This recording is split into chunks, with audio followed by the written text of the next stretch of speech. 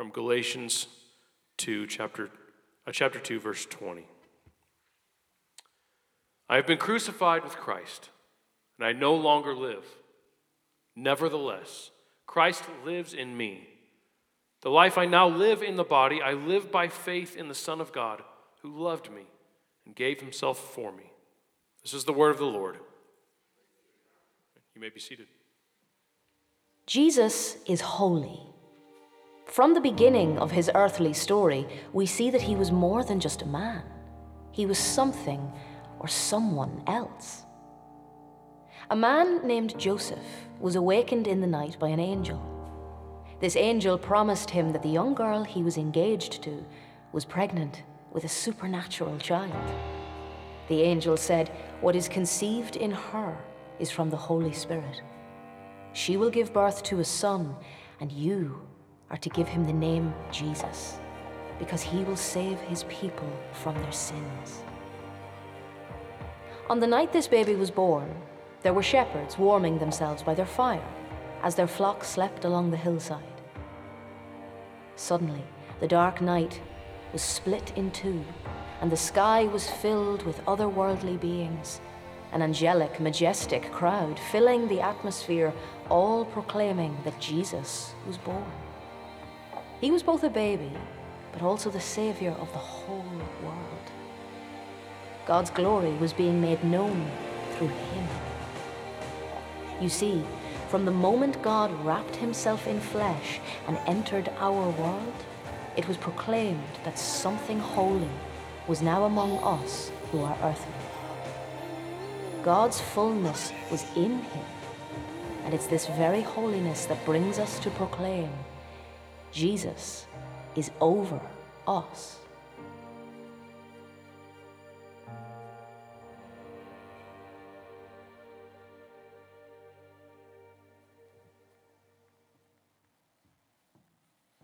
Our kids can be dismissed. We want to welcome you to Community Christian Church. Glad you are here at the 9 o'clock service. I don't know what service I'm at, so I'm glad that you know.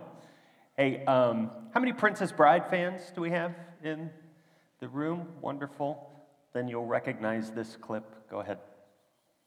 Nothing gave Buttercup as much pleasure as ordering Wesley around. Farm boy, polish my horse's saddle. I want to see my face shining in it by morning. As you wish. As you wish was all he ever said to her. Farm boy, fill these with water. Please. As you wish.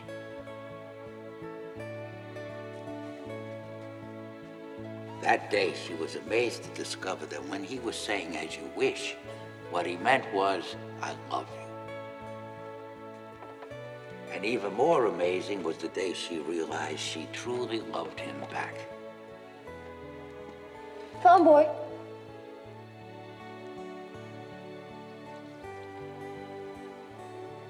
Fetch me that pitcher.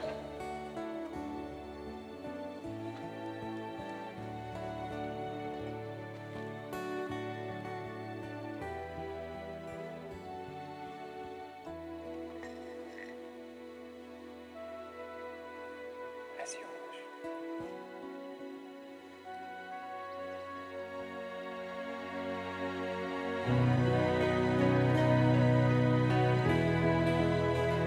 Hold on. Is this a kissing movie?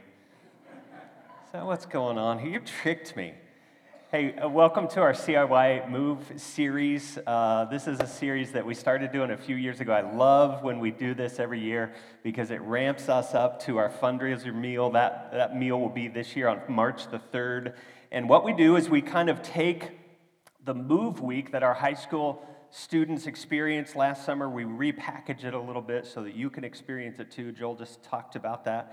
And the theme last summer was nevertheless, okay? And it's taken from Galatians chapter 2, 20, which is a springboard that we get to use, a verse, take it to explore what the gospel is, which is the good news about Jesus, what the gospel is all about and what it means for us. And so last week, Joel started us off with this first principle of the gospel message. We are undeserving. Nevertheless, Jesus is for us. Jesus is for us. Jesus is for you. Period. End of sentence, full stop. It's not he's for you if. It's not he's for you if you get your act together, if you measure up, if you can pull your weight, if you clean up the mess you made, if you pray all the time. It's none of that. There's no if. He is for you without qualification. And we need to hammer that in if we're going to make sense of this thing called the gospel. He loves you. He is for you, and he will do whatever it takes. He is the only one in your life who comes forward and says, as you wish. And this week, we're going to explore just what it was that he had to do because he loves us so much. And so we're going to take a couple of phrases in our main text, Galatians 2:20, and see this, that we want control. Nevertheless, Jesus is over us, okay? And so here's the idea that we'll slow down for as we pass it by. A couple phrases. The first is this: Christ lives. Christ lives. Now, it might seem odd to just pluck that little phrase out of this well-traveled verse, but it is everything. It tells us something very basic, but it's so critical to the story. It's not rocket science here. The line tells us that Jesus lived. Jesus lived on this earth. We can put it this way: Jesus is wholly a man. Wholly a man. Just a few lines from this one, later in this book of Galatians, Paul will describe this part of Jesus' story in more detail. He'll write it this way in Galatians chapter 4, "But when the fullness of time had come, God sent forth his Son, born of woman, born under the law, to redeem those who were under the law, so that we might receive adoption as sons."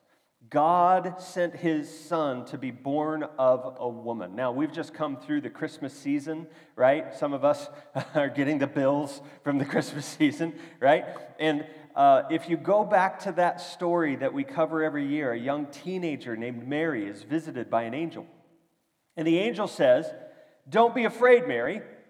You found favor with God. And behold, you will conceive in your womb, you'll bear a son, and you will call his name Jesus." And she says, hold on, that is quite impossible, because I know how these things work biologically, and I've never done what that would take. And the angel says, here's the thing, the Holy Spirit will come upon you, the power of the Most High will overshadow you, therefore the child to be born will be called Holy, the Son of God. And the first principle of the gospel of the story of Jesus is that he is the God of the universe who came to the earth and wrapped himself in human flesh as an infant. Jesus is wholly a man. Now, one of the most intriguing things that about the life of Jesus, and we miss this as we go through the story, it's very easy to miss, is that he slyly, over the course of his ministry and his life, points back to this truth over and over again. He tells us, I am fully, completely, absolutely 100% a human being, and he does it by way of the very title that he adopts for himself. Jesus is called many names in Scripture, but when he chooses a name for himself, it's always the same one.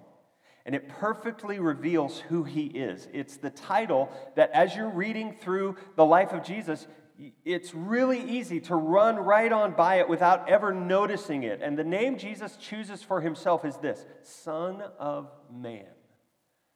Son of Man. Just a couple of examples, they may ring a bell. In Mark chapter 8, he began to teach them that the Son of Man must suffer many things and be rejected by the elders. Here's John chapter 1. And he said to him, "Truly, truly, I say to you, you will see heaven open and the angels of God ascending and descending on the Son of Man." He's talking about himself, and I've just given you 2 examples, but I could give you 83 more of those examples, because 85 times in the New Testament, we read this title, the Son of Man. It is by far Jesus' favorite title for himself. No one else is ever called the Son of Man in the New Testament. And in his lifetime, no one calls Jesus the Son of Man except Jesus. It's totally his own doing. Jesus only used this title for himself, and that's super important. Now, you have to admit that this name, Son of Man, is super strange. Like that doesn't ring a lot of bells for us. It's not intuitive, and so we have to dig a little bit for what this means. And if we turn to the Old Testament, we find this phrase, Son of Man, pops up about 107 times. And 93 of those times is just in one book, the book of Ezekiel. And there's one text in particular where Ezekiel is having this vision of God sitting on his throne, and God looks like gleaming metal and fire, and there's nothing but brilliance all around. And Ezekiel falls on his face, and he hears a voice. The voice is God talking to him. And he says, Son of man, stand on your feet, and I will speak with you. And so God calls Ezekiel Son of Man, and it's meant to be a declaration of Ezekiel's status compared to God in his glory. What God is doing is he's making clear that compared to him, Ezekiel is a bug. He's a worm. Ezekiel is a frail, lowly human being made of flesh. God is reminding him by calling him Son of Man, I'm God, you are not. I'm eternal, you're a son of man. You're temporal, I'm perfect. You have warts, you have pimples. Son of Man. So that then is a title that points to our frailness. It points to our weakness. It's a title that humbles us. It's a title that speaks of low rank, of low born, of low class, and that's the title that Jesus takes for himself. That's amazing. We don't do that, do we? We opt for titles that separate us from everybody else. Officer, doctor, judge, president, reverend, right? We love those titles.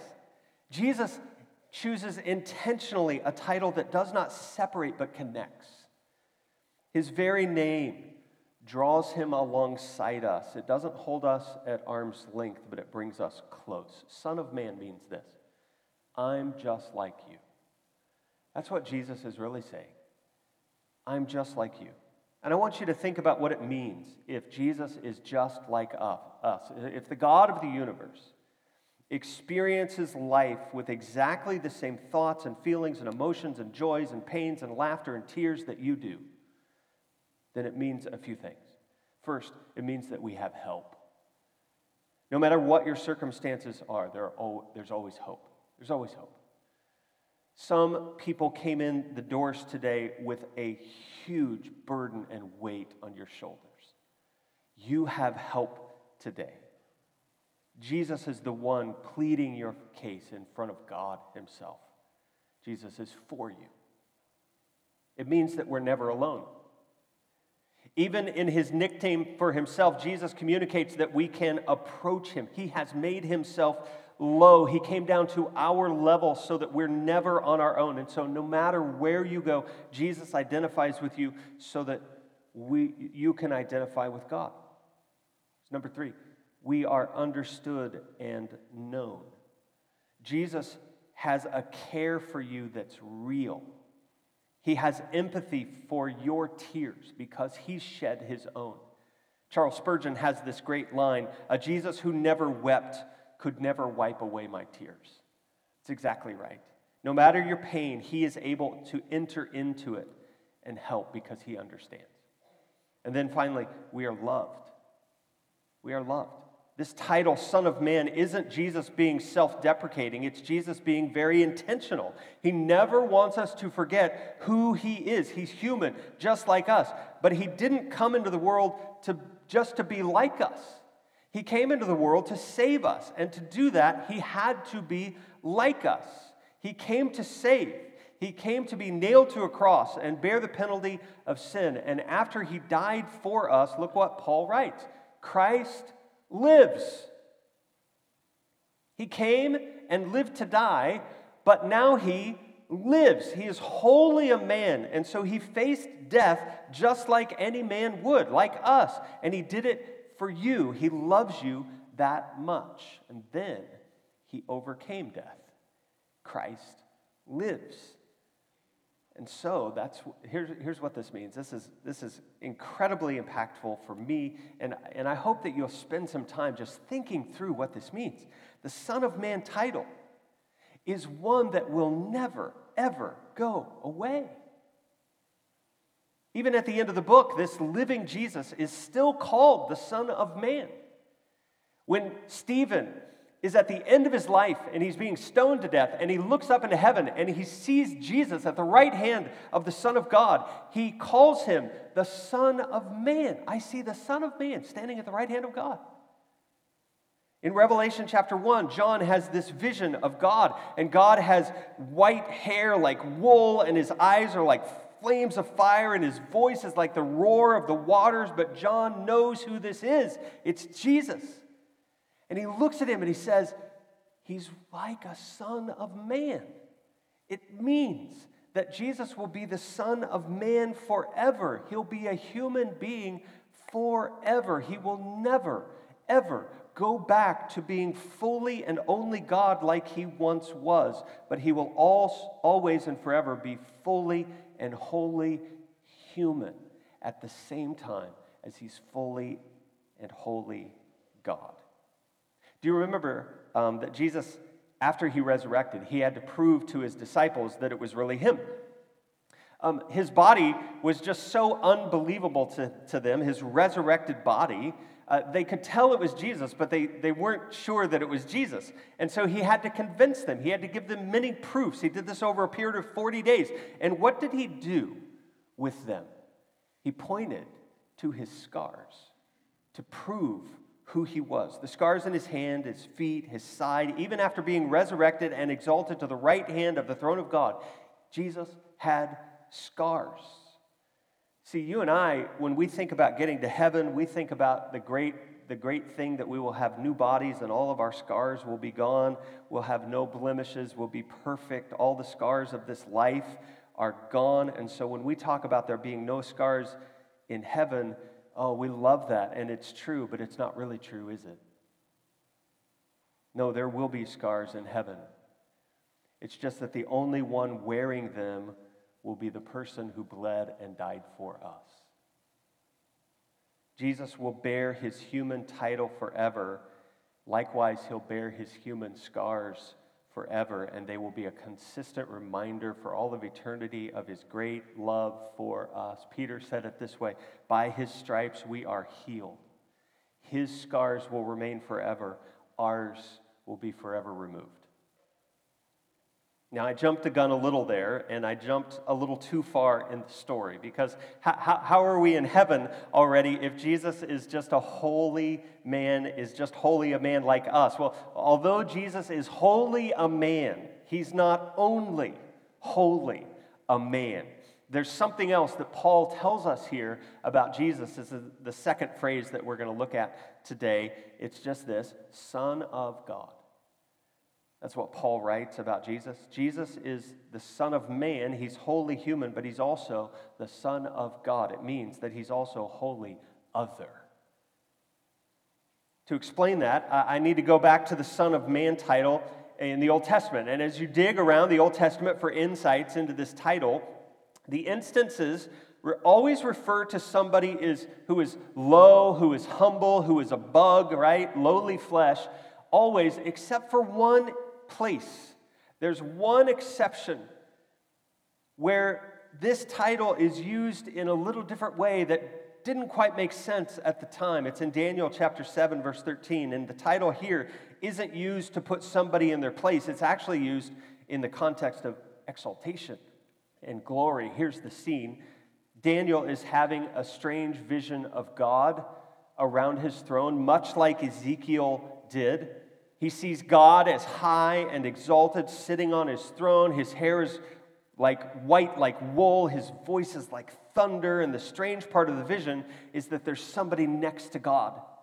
And that's the twist in this vision that he has. He saw in the clouds of heaven next to God someone like a son of man. Now, here's what's even more puzzling. In verse 14, this son of man is given dominion and glory. He's given a kingdom that all peoples and nations and languages should serve him. His dominion and kingdom will be everlasting. It will never pass away. It will never be destroyed. And the curious part of this for Daniel and for Jewish scholars for centuries after this is, how is this possible? How can a son of man, a human being with warts and pimples, ever be elevated to this kind of position next to God? Here's human flesh, the Son of Man, who is a low bug, who is next to the great and glorious God. How is it that a Son of Man can sit next to God himself as if he were a son of God? Surely that can't be possible. And the question was still pondered in Jesus' day. Jewish teaching was that no human could ever share God's glory. In fact, to be so audacious as to claim that you were anywhere close to God's level in the Jewish culture meant the death penalty. The Jewish people were the last group on earth that would ever entertain a human being being God himself. If you came on the scene and claimed this kind of thing, you would immediately be tagged a liar, and you would immediately be on the chopping block for claiming what only belongs to God. On the other hand, they also realized that the promised Messiah that would come would be from the line of David. Thus, he would be human, and somehow this human, this Messiah, would share in God's glory. They just didn't see how those two were possible, how they connected together. How can a human being be exalted next to God? At Christmas time, we use this fancy word called incarnation. Incarnation. And it's the incarnation that Jewish scholars never considered. They never knew to consider it. No one could have ever conceived that God would actually become a man. But when the angel came to Mary, she said this: the child to be born will be called Holy, the Son of God. Holy. Oh, the word holy, we use it so often that it gets muddy. The word itself just means to separate or to set apart or to put in the category of other. It is to say this: hey, we don't use those dishes every day. No. Those dishes are separated. They live in that cabinet over there.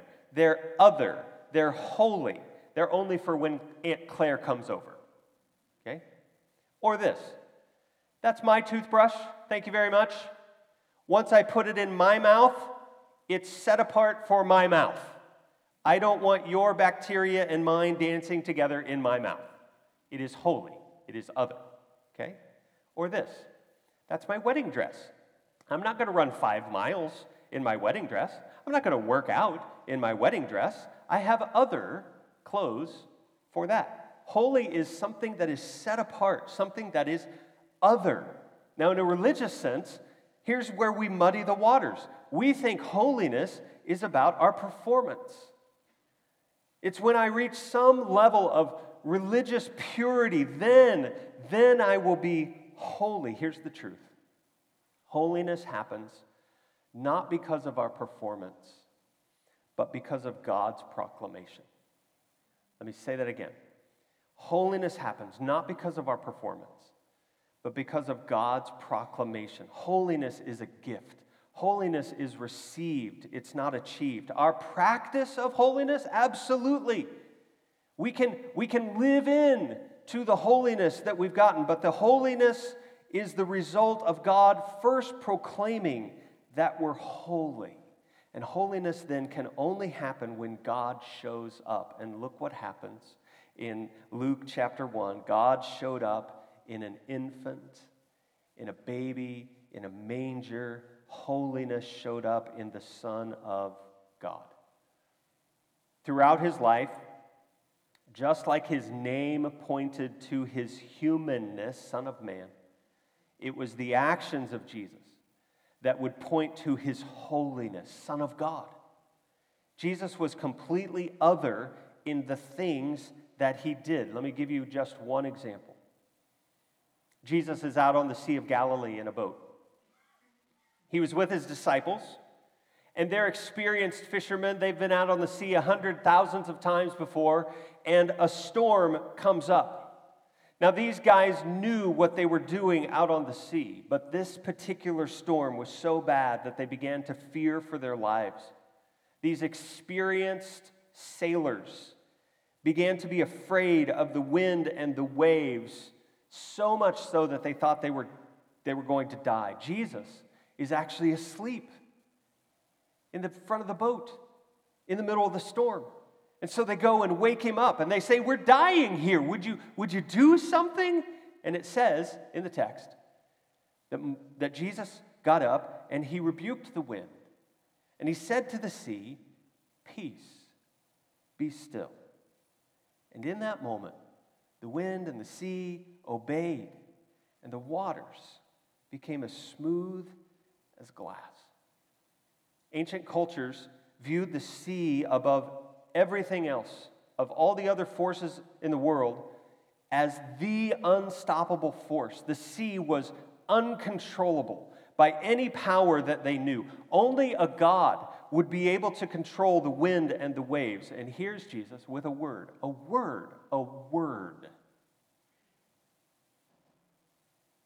calming the sea. Jesus exercises this kind of power, and as he does it, he doesn't call on any authority to do it. He doesn't have to pray to any god to do it. He doesn't invoke any power to do it. He just says in his own words, "Peace, be still." And the sea is silent. Jesus doesn't just have power. Jesus is power itself. Anyone or anything that has power only has it because it's on loan from Jesus himself. And the disciples are witnessing all of this in the boat. And the text says that they were afraid of the storm, right? You know what the end of the story says? It says that they were filled with great fear, mega fear. They're even more fearful after the wind and the waves calm down than they were before, because just seconds before, they were in a storm. But now, they're watching a power that's bigger than the storm. The storm was a power that they could not control, but Jesus could. And now they realize they have even less control with Jesus than they had with the storm. And the disciples understood that this kind of power not only meant that Jesus was over the storm, but Jesus was also over them. His holiness and his power put Jesus in a category by himself. He's holy. He's wholly other. And it means that he is wholly over everything, and he's wholly over you. And here's the twist today. When I say he's over you, he's over me, we push back on that. I agree with Joel earlier. We're red-blooded Americans, right? I don't need anyone over me. I'm doing quite well on my own. Thank you very much. Here's the truth today. You need him to be over you. I'll go one step further. You'll want him to be over you. If Jesus isn't over you, then the storm in your life always wins. Always. If Jesus isn't over you, then the sin, the stains in your life win every time. If Jesus isn't over you, then you have to figure out a way to save yourself. If Jesus isn't over you, then you have to figure out the jacked up thing called life on your own, by yourself. If Jesus isn't over you, death will own you. If Jesus isn't over you, you will be a slave in this life. But, if he is, you'll be free and live as he lives.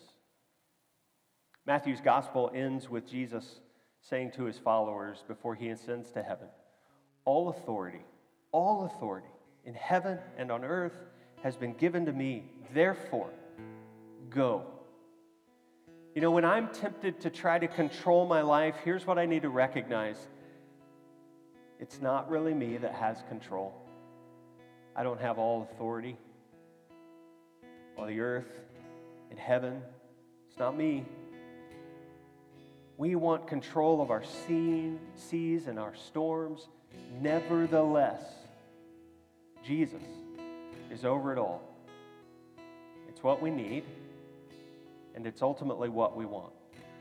Jesus is this servant, this lowly servant, who is also the Son of God, who is nevertheless the Son of God. And he comes and he stands before God, and he also stands before impetuous, entitled little girls that us humans can be, and he just says, as you wish. As you wish.